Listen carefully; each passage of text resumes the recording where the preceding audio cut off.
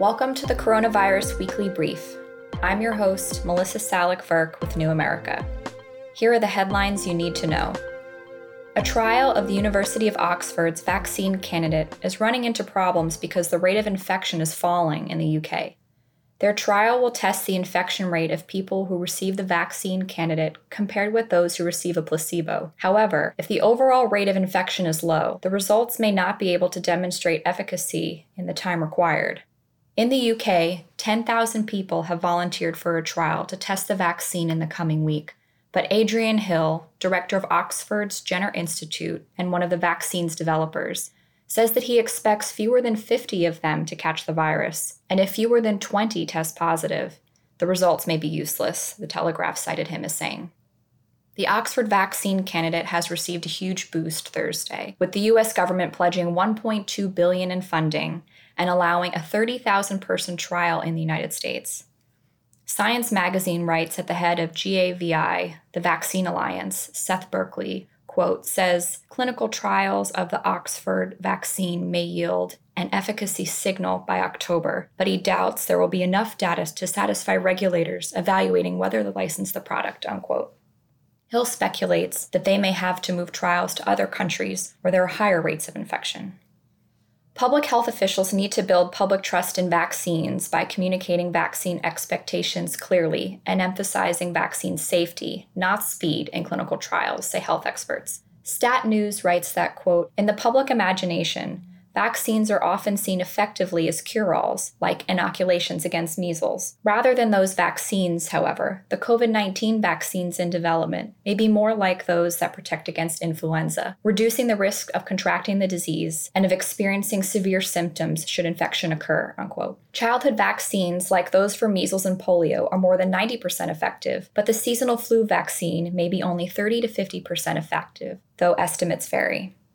Like a flu vaccine, a coronavirus vaccine may give partial protection to individuals rather than the full protection that could yield herd immunity that many politicians seem to expect from a vaccine. Paul Offit, a vaccine researcher and author of a book about the botched 1955 polio vaccine, told Science magazine that he worries that U.S. presidential election ambitions are driving the timeline for the vaccine, and questions whether the planned trials with thousands of people could be completed in time. Offit, among others, is also concerned that accelerating vaccine trials could lead to vaccines with side effects, which are sometimes, quote, detected only when a candidate moves from thousands to millions of people, unquote. He's not the only one. BioCentury warns that public health officials who focus on speed and do not emphasize safety and efficacy in their work and in their communication with the public risk losing the public's trust, which includes not only vaccine deniers, but also those who are concerned about a, quote, vaccine that hasn't been thoroughly and honestly tested, unquote. Trump's quote-unquote game-changer drug, hydroxychloroquine, is associated with increased mortality in a study of 96,000 COVID patients.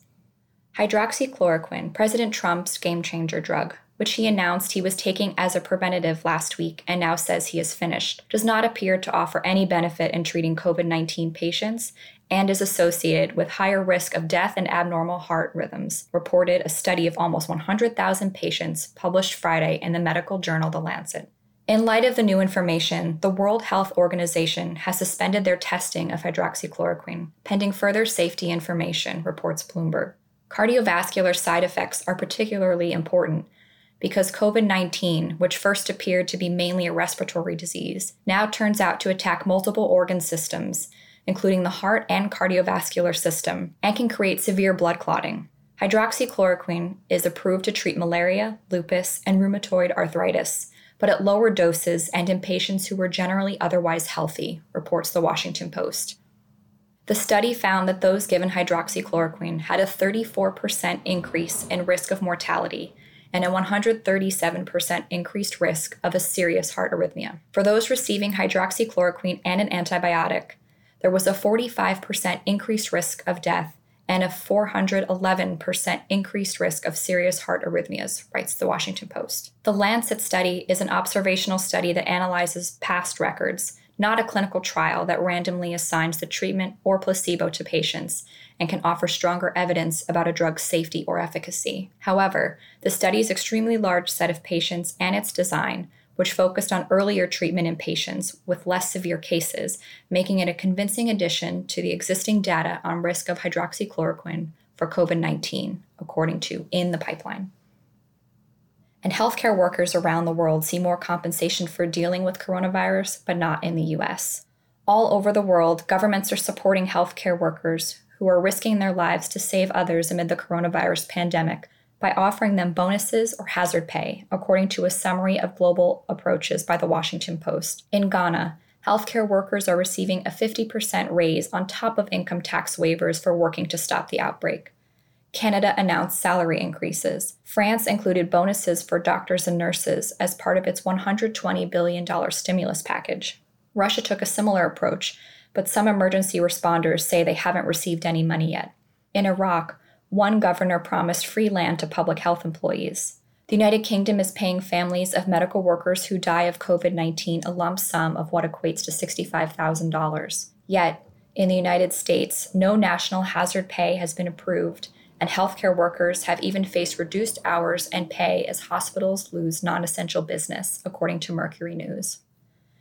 And the USDA and DOJ are set to investigate price fixing for meat. Meat prices are at a record high in supermarkets, but the prices for cattle are at all-time lows. In April, the price for beef was $6.22 per pound, nearly 26 cents more compared to March.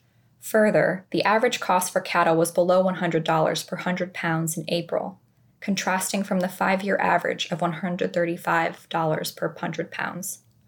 The U.S. Department of Agriculture and Department of Justice are examining whether the meatpacking industry is price fixing.